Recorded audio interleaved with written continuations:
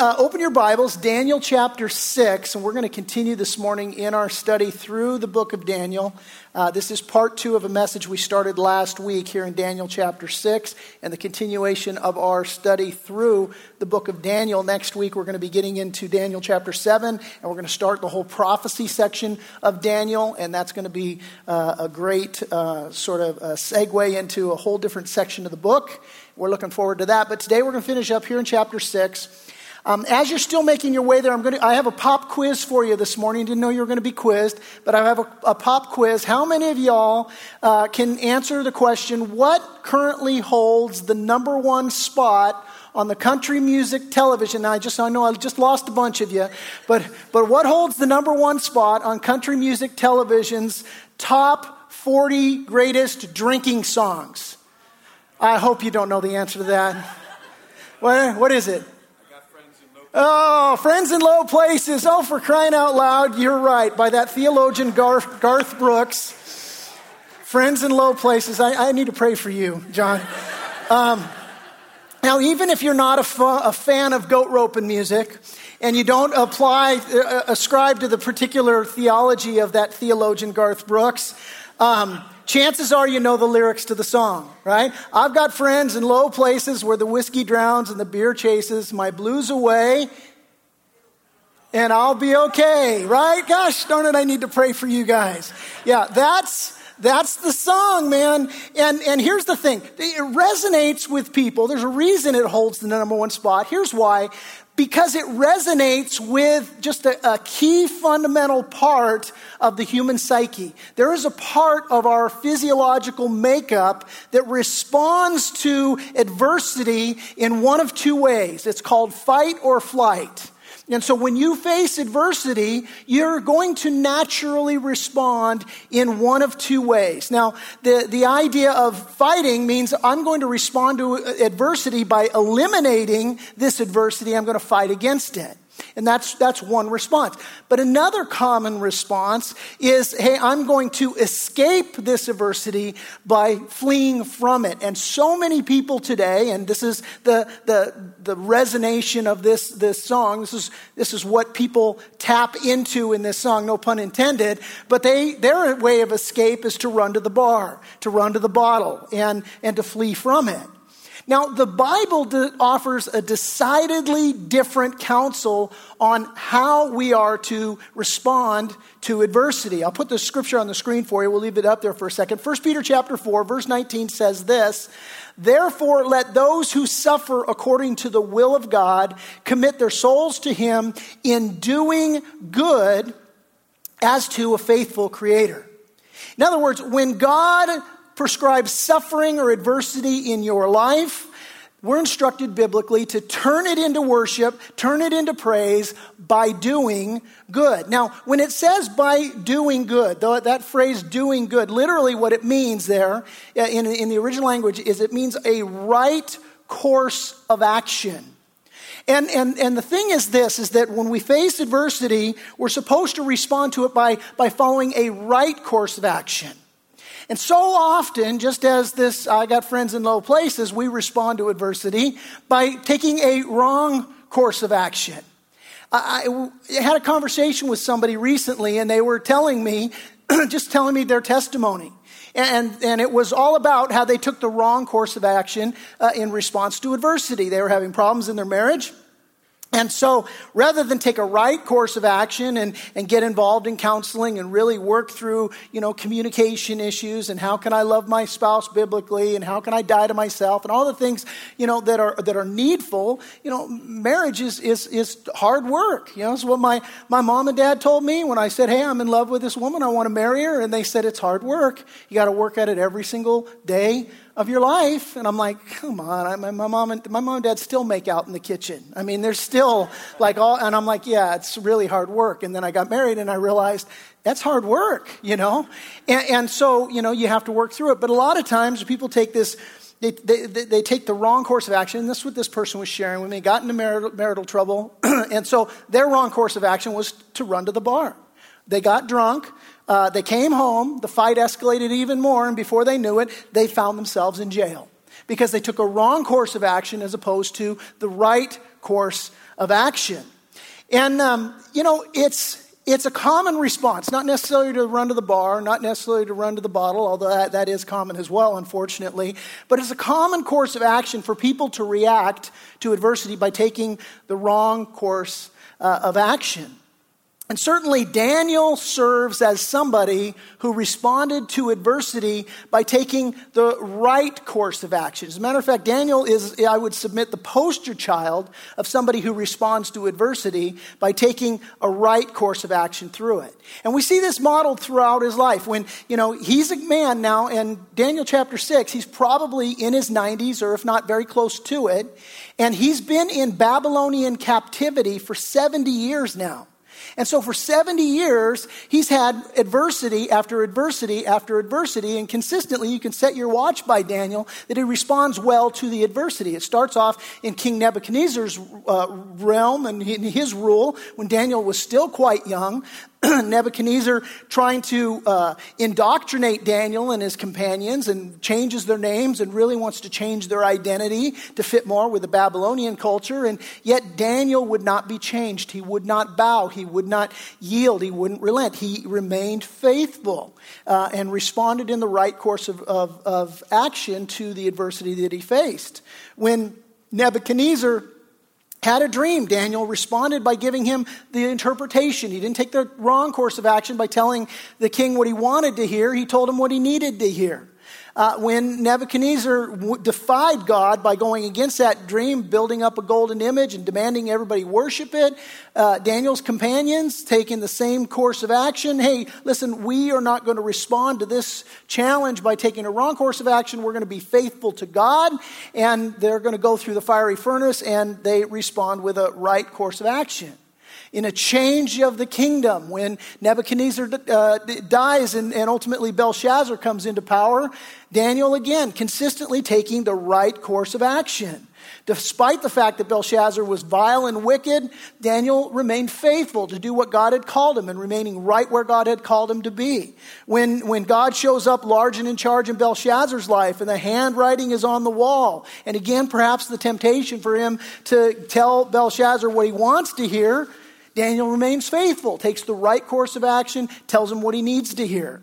And again, here now, even in chapter 6, in his old age, Daniel, 90 years old or thereabouts, and he's proving himself faithful under King Cyrus's reign. He's got Darius in charge for him, the king does, and Darius, is watching Daniel be this faithful man, and his faithfulness is getting him promoted, getting Daniel promoted, and again, Daniel taking the right course of action. And even when, and we saw last week, Darius is hoodwinked into having everybody worship him and pray to him, and the guys set Daniel up. We'll talk more about that in a minute. But even in the midst of this, Daniel remained faithful, took the right course of action, even in adverse circumstances. And of course, the big idea of Daniel chapter 6 is the implications of living a faithful life. If you desire to live godly in Christ Jesus, there are going to be implications to that. There's good implications to that, and there's negative implications for that. The Bible says that all who desire to live godly in Christ Jesus will suffer persecution. And so those are some of the negative implications of that. And so we began to look at that last week. And basically, here's where we left off, and I'll just bring you up to speed on the story, that King Cyrus has now taken over Babylon. He's now the third ruler over Babylon, and he's got this guy Darius who's probably led the forces in and overthrew Babylon. And so Darius is the guy who's in charge of Babylon, not unlike, MacArthur was in charge of Japan when we overthrew it. And MacArthur wasn't, the leader of the free world, but he was the general who was overseeing Japan. And in the same way, Darius is overseeing Babylon. And Darius puts 120 satraps over all the provinces of Babylon, puts 3 guys as governors over them. Daniel, because he's a faithful man, is one of those governors. And so Darius is now considering, man, he is so faithful, this Daniel guy, I'm going to put him as my number 2 guy. He's going to be in charge of all the governors. So the satraps and the governors, they don't like it, and they conspire together to get Daniel out of there, but they can't get anything on the guy because he is so faithful. Even though he's 90 years old, they can't get any dirt on the man because he's a faithful follower of God. And so they say, look, the only way we can get this guy is if we catch him in his own religion. And so what we're going to do is we're going to set him up. We'll get the king, or we'll get Darius, who's in charge. We'll get him to pass an edict that everybody can only pray to him. That'll play right into his ego. And then once this edict is passed, all we got to do is watch Daniel, because we know he'll be faithful to God. He won't submit to that, and then we've got him, and they'll kill him. So this is what they do. And all of this comes to pass, and they catch him red-handed. They go to Darius. Hey, he was praying to his God. He wasn't praying to you. And Darius, laboring to say, how can I set this guy free? Labors all day long, and according to the Persian law, once the discretion of the law was discovered, the sentence had to be carried out that day. And so here it is, sundown. They come to him and they're like, hey, listen, you can't renege, man. This is the law. And Darius is caught in a position where he's got to pass sentence. And so, verse 16, the king gave the command, and they brought Daniel, and they cast him into the den of lions. But the king spoke, saying to Daniel, your God, whom you serve continually, he will deliver you. Now that's a strong statement of your faith when an unbeliever, and it's clear it's an unbeliever because he calls him your God, not my God, but he basically sees, look, God's been faithful to you. He's going to be faithful to you again. And so this is what he declares. Verse 17, then a stone was brought, laid on the mouth of the den, and the king sealed it with his own signet ring and with the signets of his lords, that the purpose concerning Daniel might not be changed. Hey, we're going to seal this thing up. We're going to put our signet ring seal on it so it's not broken. Nobody tampers with it. This sentence is going to be carried out, and nobody's going to mess with it. Verse 18, now the king went to his palace and spent the night fasting, and no musicians were brought before him, and also his sleep went from him. And so this is very clear. Basically, the king is stressed out. He's worried for Daniel. And so he can't eat, he can't sleep, and he's not even interested in being entertained. And guys, which one of us can't identify with the king in this point? To where you've had something maybe that stressed you out, and you go to your bed and you're like, I can't eat, I can't sleep, I'm not interested in being entertained. Just don't bug me. All I want to do right now is worry about this thing that I'm worried about. And this is what's going on with the king. He's gripped with fear and anxiety. And this is funny because it's not in the text, but as you go through this, you get the distinct impression that Daniel probably had one of the best night's sleep of his life on this same night. And just an illustration there of how, well, in Christ Jesus, we as believers, we have a peace that surpasses understanding that's available to us in the Lord.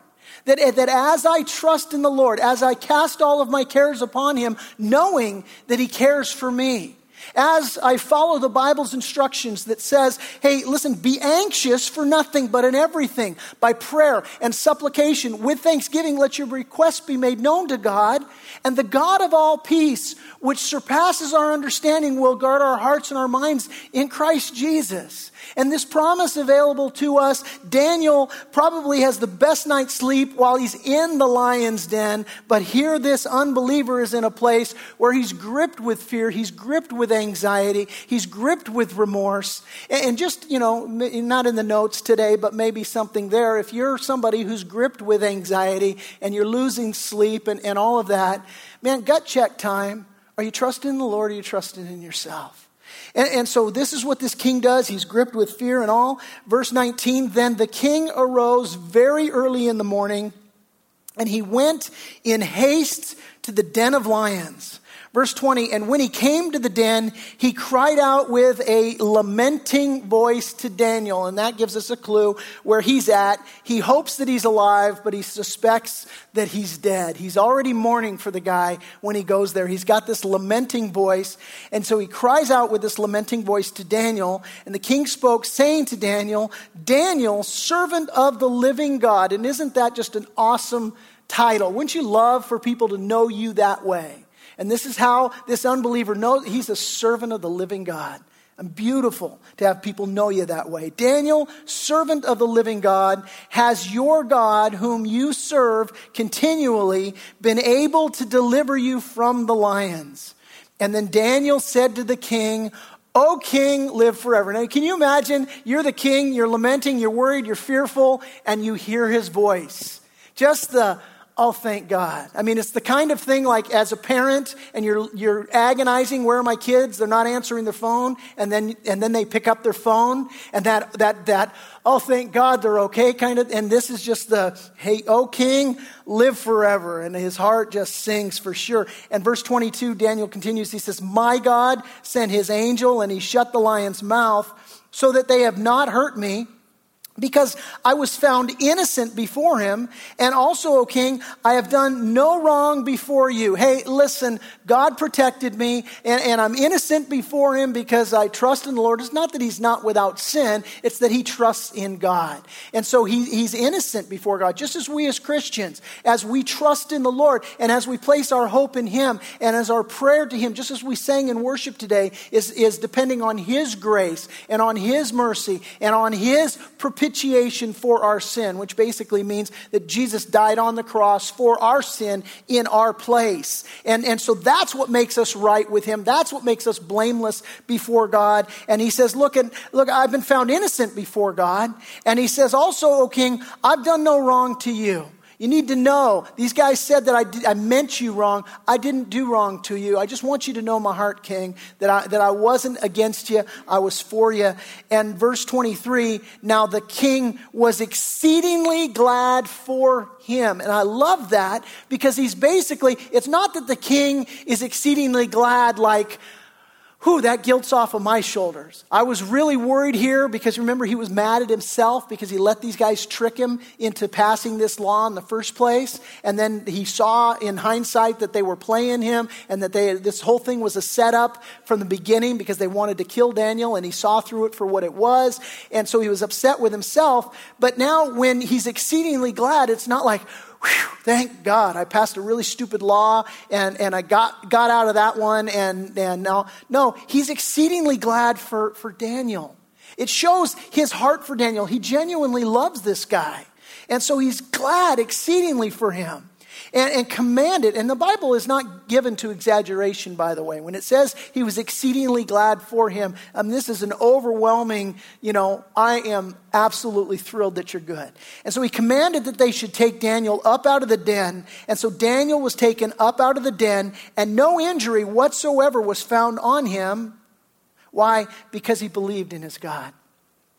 Verse 24, and the king gave the command, and they brought those men who had accused Daniel, and they cast them into the den of lions, them, their children, and their wives, and the lions overpowered them and broke all their bones in pieces before they ever came to the bottom of the den. Now, it's important for me to point out, this is a descriptive text. It's not a prescriptive text.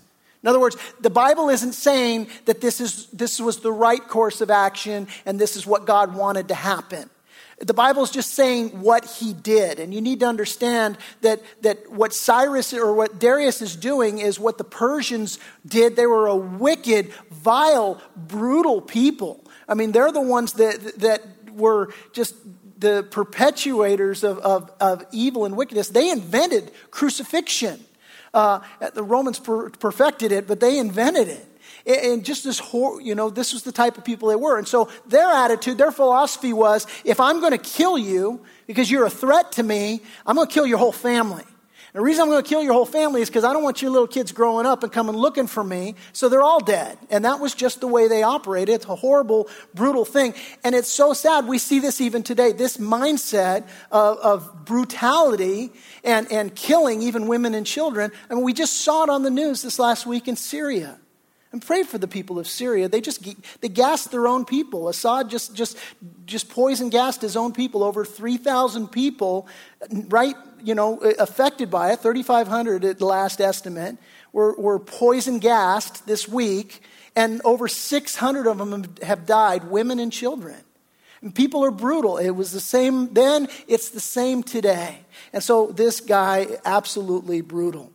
Now, what we have here in Daniel chapter 6, it is an historical account of what happened. And there's a lot of lessons that we can learn in the context of what's going on with Daniel, what's going on historically, and indeed we've been looking at those things. But what we've also seen over the 6 chapters of Daniel is that it's intensely practical for us, right? I mean, haven't we known? There's so many practical lessons that are directly transferable to us and how we can grow in this and apply this to our lives. And so what we've seen just going through Daniel chapter 6 is, well, Daniel's a lot like us. He is a man who is living in a land that's far from home. His home is not in Babylon. His home is in the promised land. But he hasn't lived in the promised land for years and years. He's been in Babylon for 70 years. And now, a man in his 90s living in enemy territory, very much we're the same way. As God's children, this earth is not our home. Heaven is our home. We eagerly await our Savior from heaven to save us and to bring him to himself. And yet, living here in enemy territory, like Daniel, what we experience is that the world constantly trying to shape us into its mold, just as Daniel and his companions were by Nebuchadnezzar and following, the king trying to press them into his mold and changing their names and changing their identities and seeking to change all of that. And nevertheless, they remain faithful to the Lord. And we too, the same way. Very practical instruction. Romans 12, 1 and 2 says we're not to be conformed to this world, but we're to be transformed by the renewing of our minds. That we're to present our bodies a living sacrifice, holy and acceptable to the Lord, which is our reasonable service. Now, when the book of Romans says that we're not to be conformed to this world, literally translated, it means don't let the world press you into its mold.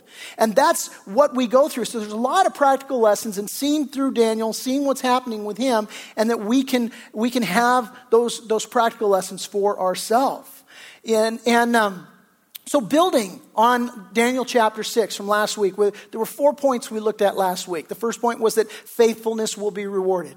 We saw that Daniel was a faithful man and that the faithfulness in his life through the reign of King Nebuchadnezzar, through the reign of Belshazzar, and now through the reign of King Cyrus with Darius being the overseer of Babylon, in every single enemy rule and reign, even though he's subject to the world forces in which he lives, because he's faithful to God, well, God rewarded his faithfulness. He was constantly promoted and everybody constantly recognizing who this faithful man is. And so we saw the transferable lesson for us is that faithfulness will be rewarded. We also saw in Daniel's life the lesson that faithfulness repels slander. That here were these men, the satraps and the governors, who they didn't want Daniel over them for the righteous life that he represented. They wanted to have him removed. They watched him like a hawk, tried to get some dirt on him, but they couldn't get any dirt on him because faithfulness repels slander. No, nobody can have dirt on you if there ain't no dirt to be gotten, And so here we saw that. Thirdly, we saw that faithfulness will be reviled. In other words, nevertheless, though they couldn't get dirt on Daniel, they didn't stop them from hating him. And Jesus said it would be this way. He said, "Blessed are you when they revile and persecute you and say all kinds of evil against you falsely for my sake." He said, "Rejoice and be exceedingly glad, for great is your reward in heaven, for so they persecuted the prophets who were before you." And so the issue is they're going to hate you. And we looked at that listen, your goodness will be reviled by the non-believers in the world, by the unbelievers in the world, because the righteousness that you represent will bring conviction on them. And so we saw that. Fourthly, last week, we saw that faithfulness must be repeated. That here Daniel, even though he's in his 90s and has been faithful his whole life, nevertheless, once again, the commandment has been, or the law has come down that he's not supposed to pray to anybody but Darius. And it wasn't good enough for Daniel at this point to say, you know what? I've been faithful for 90 years, and so I've earned a freebie on this one, and so I don't have to worry about this thing because I've been faithful my whole life.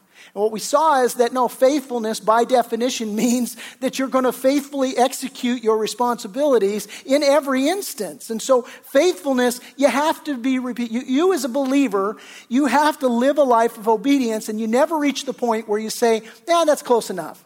Yeah, that's good enough. I'm basically a good guy. God knows I got change in my pocket. And so, I can start cutting corners. No, faithfulness must be repeated. Which brings us to our fifth point this morning. First point, faithfulness will be tested in the lion's den. I'd have you write that down. Faithfulness will be tested in the lion's den. I want you to look at verse 20. Darius asks Daniel a key question. And it's a question we all better know the answer to.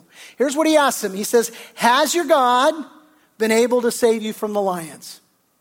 See, this is a historical question. Hey, you just got tossed in the lion's den, Daniel. What are you going to do next? I'm going to Disneyland. No, has your God been able to deliver you from the lions? Okay, he got tossed in the lion's den. How is this lesson transferable? Here's how. Listen. Because we all face a lion. Peter talked about it. I'll put it on the screen for you. 1 Peter 5:8. He said, be sober, be vigilant, because your adversary, the devil, walks about like a roaring lion, seeking whom he may devour. Now, Peter knew what he was talking about. He's writing to a church in modern-day Turkey that's going through persecution. But when he tells them, look, you better be sober and you better be vigilant, understanding there's a lion that's looking to devour you, he knew firsthand that lion that he was talking about. In Luke's gospel, Luke chapter 22, it's the night that Jesus is going to be betrayed. And what's happening there, as we read in Luke chapter 22, is, well, there's a lot of different things happening, and Judas has already, purposed to go and betray Jesus and all that. And the disciples, the text makes a point of telling us, are arguing about who's going to be greatest in the kingdom of God. Which this was the debate they had on a number of occasions as you read through the Gospels. This is just the last time they had this debate, hours literally before Jesus would go to the cross, and they're arguing about who's the greatest. And so what happens is Jesus, he says to Peter, hey, Peter, you need to know that Satan has asked for you. And he wants to sift you like wheat. Now, sifting like wheat, if you're going to harvest wheat, you would take it and you've got the kernel of wheat, and it's got a stuff around it, the skin all around it. And if you're going to harvest that, basically what you do is you beat the snot out of the kernel, and all the chaff breaks off, and then you throw it around, you toss it all around in the wind and let the wind beat against it, and it blows all the chaff away, and pretty soon what you have left is the harvest of the wheat, the grain of wheat. And what Jesus was telling Peter is, that's what Satan wants to do to you. He's asked for you. He wants to beat the snot out of you and just blow on you hard. And he just wants to put you through the ringer. And Jesus said, nevertheless, I've prayed for you. And there's some encouragement in that. Number one, that Jesus has prayed for us. The Bible says that he ever lives to make intercession for us. That right now, this moment, Jesus is at the right hand of the throne of God, and he's praying for you. I mean, that's encouraging, isn't it? He's praying for you right now. That's encouraging. It's also encouraging to know that Satan's got to ask. That when he wants to attack you, he has to go through God. This is what is illustrated there. We also learned that in the life of Job. That he's got to go through God and get the green light from God. Now, that's the encouraging part. Here's the scary part. And God greenlights it sometimes. He's like, yeah, have at him. I don't ever want to hear Jesus say to me, hey, Satan's asked for you. He wants to sift you like wheat. But the funny thing is, you're like, no, please, no. Please tell me he's told him no, Lord. Lead us not into temptation. But, the issue is he asked for that. And Peter's response in Luke 22, it's funny, it's comical, because, you guys, you probably know the story, but he asks him, and basically Peter's like, No, he goes, I don't even care. I don't care if I got to go to jail with you. I don't care if I got to die with you. Lord, I'm with you, and I'm not gonna fail you. And Jesus, probably, he's like, Peter, before the rooster crows today, you're going to deny me 3 times. They're literally hours away from the rooster crowing. And he tells Peter, you're so confident that you're going to go to jail with me, that you're going to go to prison, that you'll go to death if that's required. And I know different. You're going to run scared. You're going to deny me. And so Peter, when he says to this church in modern day Turkey, you better be sober and you better be vigilant, he knows firsthand what he's talking about. Because he was so intoxicated to think that, hey, you know what? I'm good. And Jesus is like, you don't understand the enemy, man. He's asked for you. He's going to sift you. You're going to go through it. When Peter says, be sober, you know, you hear sobriety and you think, okay, well, what is sobriety? It's being free from the influence of intoxicants. That's literally what it is. And you know, you automatically think, okay, well, that means drugs and alcohol. Yeah, and it certainly does. It means that. But it means more than that, because there's all sorts of stuff in life that can intoxicate you. And again, stay with me, because we're talking about, you know, Daniel's been thrown in a lion's den. We're talking about how we live in a lion's den, and the enemy is stalking you and he's attacking you. And Peter's saying you better be sober and vigilant, because otherwise he's going to get at you, man. And so there's these things in life that intoxicate us. Lust intoxicates us, idols, hobbies, money, ambition, pride. I mean, fill in the blank, right? There's all sorts of things that intoxicate us. Jesus was given a parable about the different seeds that are sown. And he was just basically talking about how the Word of God, the seeds represent the Word of God, and the different soils that the Word of God gets planted into, and the response, and the soils were the soils of your heart. And so he said that there's seed that's sown into thorny ground. And he was explaining what that meant in Mark chapter 4, verses 18, 19. He said, now these are the ones sown among thorns. They are the ones who hear the word, and the cares of this world, the deceitfulness of riches, and the desires for other things entering in choke the word, and it becomes unfruitful. In other words, we come under the influence. We're talking about being sober and vigilant. We come under the influence of the cares of this world, of the deceitfulness of riches, of the desires for other things. And what happens is it alters us, and our lives become unfruitful. And so we need to be sober. And Peter says also we need to be vigilant. That word vigilant that Peter uses in 1 Peter 5, it means literally to rise up, to be attentive, and to be watchful. And the reason for that's because our enemy is stalking us. I have a friend, he's a Corona firefighter, and he told me a story about how he was out mountain biking, and all of a sudden, you know, there was this mountain lion that he saw, and he screeched a halt. Now, he always went mountain biking with his 9mm Glock in his bag, because he was out, you know, and he was afraid of encounters like this. So he said, I had my Glock in my hand. I wasn't going to shoot it, but I just want to make sure it wasn't going to attack me, and I was going to take him down. And so he says he's watching him, and he goes, but then there was something spooky about the way that this guy was acting. I just felt like there's something that wasn't right. And he says, and sure enough, I turned around and there was another mountain lion that was sneaking up behind me. Now, this guy's a fireman. It could have been a tail as long as, you know, he could have been Pinocchio and just tell me a story. But that's the story that he told. And it serves a great illustration here for the lesson, because the enemy is stalking you. That's the point. And that ain't no tale. That ain't no lie. He's stalking you. And the thing is, he studies you. He knows you. And listen, there's this way that, well, a couple of scriptures just to kind of develop this thought. James chapter 1, verses 13 through 16 says this: let no one say when he's tempted, I'm tempted by God. For God cannot be tempted by evil, nor does he himself tempt anyone. But each one is tempted when he's drawn away by his own desires and enticed. That word enticed means literally to catch by a bait. Keep that in mind. We'll come back to that. He said, then when desire has conceived, it gives birth to sin. And sin, when it's full grown, it brings forth death. Do not be deceived, my beloved brethren. Don't be deceived, man. You better be very sober and vigilant is the idea. Now, another scripture, Romans 16:17 says this, "Now I urge you, brethren, to note those who cause division and offenses contrary to the doctrine which you learned, and avoid them." Now that word offenses in Romans 16:17, it's the Greek word scandalon. And here's what the scandalon was. The scandalon is a trigger on a trap.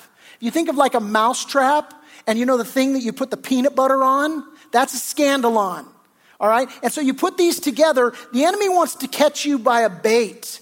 And what happens is, oftentimes what he'll do, because he's after you, because he's that lion that wants to devour you, a lot of times what he'll do is he'll use people in your life to serve as that trigger for the trap, as the scandalon. And so the idea here is, what you'll get somebody, maybe you're hanging out with somebody, and they're a trigger for you. Maybe it's, you get engaged in conversation where you start gossiping or backbiting or complaining. And the enemy's right at work there. And what happens so often, the idea is being sober and vigilant. I won't ask for a show of hands, but how many of you have, that family member that at Christmas they turn into drunken slob, I don't know you kind of person, right? Some of you, that's what you have to endure in family situations or whatever. We've all been around in some setting or another, somebody who's drunk, who's not sober, and what happens is when they're not drunk, they don't see clearly, they don't act clearly, they behave in ways that are just foolish and dumb and pick an adjective. And so with the idea of people being scandalons in our life, if you're somebody who has these friends that are actually triggers in your life that where the enemy is operating, then what happens is, we're just having coffee. Oh, hey, we're just hanging out. Oh, we're just talking. Oh, I just enjoy their company. But then the conversation goes to complaining, murmuring, backbiting. And what happens is that Satan's just got his foot in. And what's he doing? Well, he's just triggering the trap. And ultimately, listen, what happens is division. You're divided from God. You're divided from his people. And that's what the lion wants all along. Right? Watch the Discovery Channel. What does the lion want?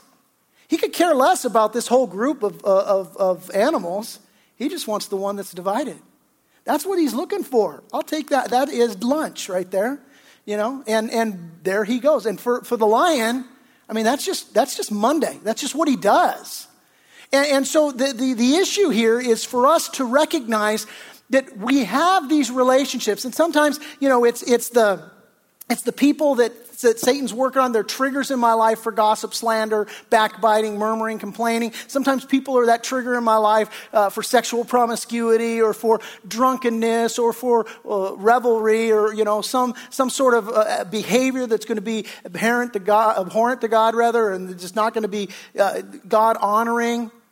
Sometimes when I do a wedding, and I'm very careful to do this in my wedding ceremonies, where I'll address the wedding party and I'll address the guests. I'll say, hey, listen, I want to address the wedding party and the guests. And I tell them about, Jesus said in Matthew chapter 18, I say to you that 2 of you on earth agree concerning anything that they ask, it'll be done for them by my Father in heaven. And it's not just for tradition's sake that you're here today being part of this wedding ceremony. It's not just because, you're a good family friend and you've been involved in their lives. Certainly that's a part of it. But really, the ultimate reason why you're here and why you're standing, especially you in the wedding party, is standing up for the bride and groom, is what you're doing is your responsibility is to add to this union. You're to bless this union. You're to encourage this union. You're to support this union. You're never to bring division or to seek to interfere or to separate, because the Lord has said, what God has joined together, let not man separate. Now, I say that because one of the ways that Satan can use relationships as a trigger to bring division and to bring destruction in our lives is that he can use our friends or even our relatives to bring division between husband and wife. Where my wife, she'll tell women, she'll say, when she counsels them, you hold your husband's reputation in the palm of your hand. And you have to be really careful not to damage your husband's reputation. And what happens is a lot of times when and that goes both ways. Guys, you hold your wife's reputation in your hand. And you need not to damage her reputation. And what happens, that I've seen it over and over again, where a spouse will give either family or friends sort of the green light for them to malign your marriage, or to criticize your marriage, or to be critical of your spouse, and it brings division. And so what we need to do is we need to be very careful to say, I can't allow these different scandalons to trigger this trap that the enemy is setting. Because what he's looking to do is to divide. He's looking to bring separation. He's looking to bring division. And it's all because he's the lion who's looking to destroy me. He's looking to pounce. Has your God been able to save you from the lions? It's a question for you to walk with. Has your God been able to save you from the lions in your life? And I would just have you kind of, think through that. See, because the point is that the world's filled with things that can intoxicate us and blur us to God. And the enemy he wants that because it just makes it all the easier for him to get at us. Paul was writing to the Galatians, and the Galatians is a church there in Galatia that he'd founded. And he basically had, instructed them in the gospel. And the short version of the gospel is, you're a sinner.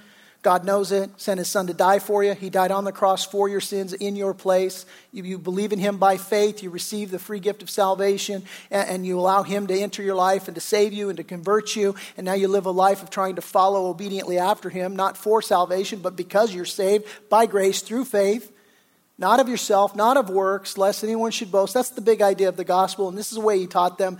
And what happened was they allowed certain men to come into their midst, and these men basically lied to them, sold them a whole bill of goods, and basically said, yeah, Jesus Christ, the gospel, yeah, that's all fine, but you also need to add your good works to it. And so it's not just the free gift of salvation purchased on the cross that Jesus did for you, but it's also you need to be circumcised. And so Jesus plus anything equals nothing, because ultimately what you do is you say that my relationship is Jesus and my good works. And in your good works is nothing. It's all Jesus. That's it. And so what happened was the scandalon in the Galatians' life was that they allowed these people to come in and lead them astray. And here's what Paul said to them. In Galatians 5, 7 and 9, he said, you were running the race so well. Who's held you back from following the truth? Another translation says, who cut in on you? Who bumped you off course? Basically is the point. He says, it certainly isn't God, for he's the one who called you to freedom. This false teaching is like a little yeast that spreads through the whole batch of dough. What happens is that when we have those people used of the enemy as triggers in our life, and when we start to follow false teaching, the analogy of yeast is super telling, because basically the way yeast works, when you drop it in a batch of dough, it rots the dough. That's what it does. So when you cut into a loaf of bread, and it's got all those neat nooks and crannies that hold butter so well, those nooks and crannies are there because of gas bubbles that are in the dough from rotting dough. Yummy, right? But that's the picture of sin. And it is yummy, which is a great metaphor for sin as well, because it's pleasurable for a season, but the season's always too short. And then you got to pay for it. And so anyway, here's the point. That Satan, he's this crafty predator. He knows what he's doing. And the get for us is to go, all right, so you're going to go through the lion's den. You're going to be in the lion's den. And you got to understand, okay, what am I going to do when the enemy attacks? Am I going to be sober? Am I going to be vigilant? Is your God able to deliver you from the lion's den that you're facing? Now, verse 21. Daniel said to the king, O king, live forever. My God sent his angel, and he shut the lion's mouth so that they have not hurt me, because I was found innocent before him. And also, O king, I've done no wrong before you. And now the king was exceedingly glad for him and commanded that they should take Daniel, listen right here, up out of the den So Daniel was taken up out of the den, and no injury whatever was found on him because he believed in his God. I want you to take note of the fact that Daniel was in the lion's den all night long. And here's the point of application. God saves through the trial, this is our next point, but not always from the trial. That's important to take note of. He saves through the trial, but not always from the trial. You see, so often we pray that God would deliver us from the trial. And that's okay. I mean, I encourage it. I mean, we all pray it. We all want it. But God's not always going to answer that prayer by keeping you from going into the lion's den. Sometimes he's going to allow you to go through the lion's den. Frequently, he's going to allow you to go through the lion's den. I'll explain it this way. Years ago, when I was a paramedic with the Riverside County Fire Department, but before I was with the Riverside County Fire Department, I was a paramedic in Los Angeles. That's where I got my training, and I was actually in LA for about 5 years. And so I one night we ran a call. We were in South Central Los Angeles, and a couple of rival gangs got together. We called it the Knife and Gun Club, and they had the annual meeting of the Knife and Gun Club. And so one guy, didn't do so well. Actually, a couple of guys, they got stabbed, and so we had them both in our unit. We brought them to the local trauma center. One guy, he had a lot of stab wounds, but they were fairly superficial, and so they were going to treat him in the ER and suture him up and all. And it's funny, just kind of an off story, but the little Filipino nurses are scrubbing this guy's bleeding wounds, and he's crying like a little baby as they're cleaning him up. And the gal's going, macho, macho, man, just mocking this guy. But his buddy, man, he wasn't doing well, and they rushed him up to emergency surgery. And here's the interesting thing when you think about it. He's there because someone used a knife on him. And what's the guy who's fixing him? How's he fixing him? He's using a knife on him. What's the difference? Intent. That's the difference. See, the one guy, his intention with the knife was to end his life. The other guy, his intention with the knife, the scalpel that he was using, was to sustain his life. And so with God, it's the same thing that, he saves often through the trial. Listen, because whereas Satan is a lion and he's looking to destroy, whereas Daniel, these governors and these satraps, their intention is to destroy Daniel by throwing him into the lion's den, God is using those lions through that trial to accomplish a greater purpose through Daniel's life. And he had to do it through the trial. And so I ask you the question, where you're at today, is God allowing you now, today, to be going through the trial? And here's the thing. A lot of times when you're in that place, the question you ask is, God, why am I in this trial?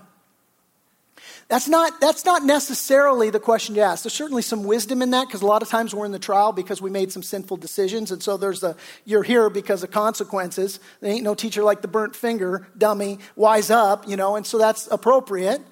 But we dwell on that a lot of times, and the better question is to ask, Lord, what purpose are you trying to serve through this trial? And I really think that's a word for some of you this morning. And some of you, you're in the barrel right now. You're in the lion's den. You're going through it, and maybe you've been stuck on the why. God, you hate me, right? This is why I'm here. What have I done wrong? And you're searching it. Like, what have I done wrong? And maybe you haven't done anything wrong. And maybe God just has a greater purpose that he wants to accomplish. Romans 8:28 says that in all things God works together for good to those that love God and are the called according to his purpose. And so the question to prayerfully ask and just seek the Lord on is, well, what purpose is it that you've allowed this for? See, because Daniel knew. He knew prophecy. He was a reader of Scripture. He knew the prophecies that Jeremiah had given. He knew that they were going to be in captivity for a period of time. He knew that 70 years was up. He knew that his people, it was now time for them to come to themselves, to repent, and to make supplication to their God in the land of their captivity, just as Solomon had prayed at the dedication of the temple. Daniel knew all of this stuff. And so what happened was, going through the lion's den, this was what was going to open the door for God to fulfill prophecy. And Daniel knows at this moment it all starts with him. And everything hinges on him being a man who will take a stand for God and be faithful. Again, what trial are you going through today? What lion's den are you going through? And maybe you've been doubting God through it. Man, God has a work that he wants to do through it. And see, God shows himself faithful to Daniel through the trial, and here's why. Verse 25. Then King Darius wrote, "To all peoples, nations, and languages that dwell in all the earth, peace be multiplied to you. I make a decree that in every dominion of my kingdom, men must tremble and fear before the God of Daniel, for he is the living God and steadfast forever. His kingdom is the one which shall not be destroyed, and his dominion shall endure to the end. He delivers and rescues, and he works signs and wonders in heaven and on earth. Who has delivered Daniel from the power of the lions?" And so, verse 28, this Daniel prospered in the reign of Darius and in the reign of Cyrus the Persian. My last point today is that faithful obedience in your life can be massively far-reaching. Faithful obedience in your life can be massively far-reaching. For Daniel, his obedience, remaining faithful to God, opened the door for Darius to make this proclamation, which, by the way, you can't enforce morality and righteousness. You can't force people by edict or proclamation to make them follow God. But what he's done now is he's set the political scene, and he set the trajectory in the course of the nation to where now the Jews can return to their homeland, just as God prophesied. And it all came through Daniel's faithful obedience to God. And so his obedience had massive implications for an entire nation. And I'll close with this illustration and we're done. This week, here at Reliance, we had 2 new men teach 2 of our growth groups. And that's not, such big news. I mean, we have new people that are being trained up and equipped and teaching new studies all the time. But here's the significance about these 2 men who taught these 2 growth groups this week. Both of them taught at the very growth groups that were praying for their salvation when they weren't following the Lord. And what happened was these growth groups prayed for these men faithfully. And their obedience had massive implications in the life of these men, such that not only did they get saved, but they would grow such in the Lord that now they've become teachers of God's word, and they've come full circle, and now they're in the very study that was praying for their salvation. Now they're teaching that study. 2 this week. I mean, you pray, yeah, I'll wait for a clap for that. I mean, that makes me want to cry. And so here's the application and the implication, just to take a walk with this week. If you'll be obedient to God, if you will be faithful to God, the massive implications of your obedience will blow your mind. You have no idea what it is that God wants to do. But if you'll be obedient, not only will you see God change your life, you'll see how he can use you to change your world. And that's my prayer for this church. I want us to be filled with people that are obeying God. And I want to see God change the world, because we have a body of believers who've decided, I'm going to follow Jesus and I'm going to be faithful to him.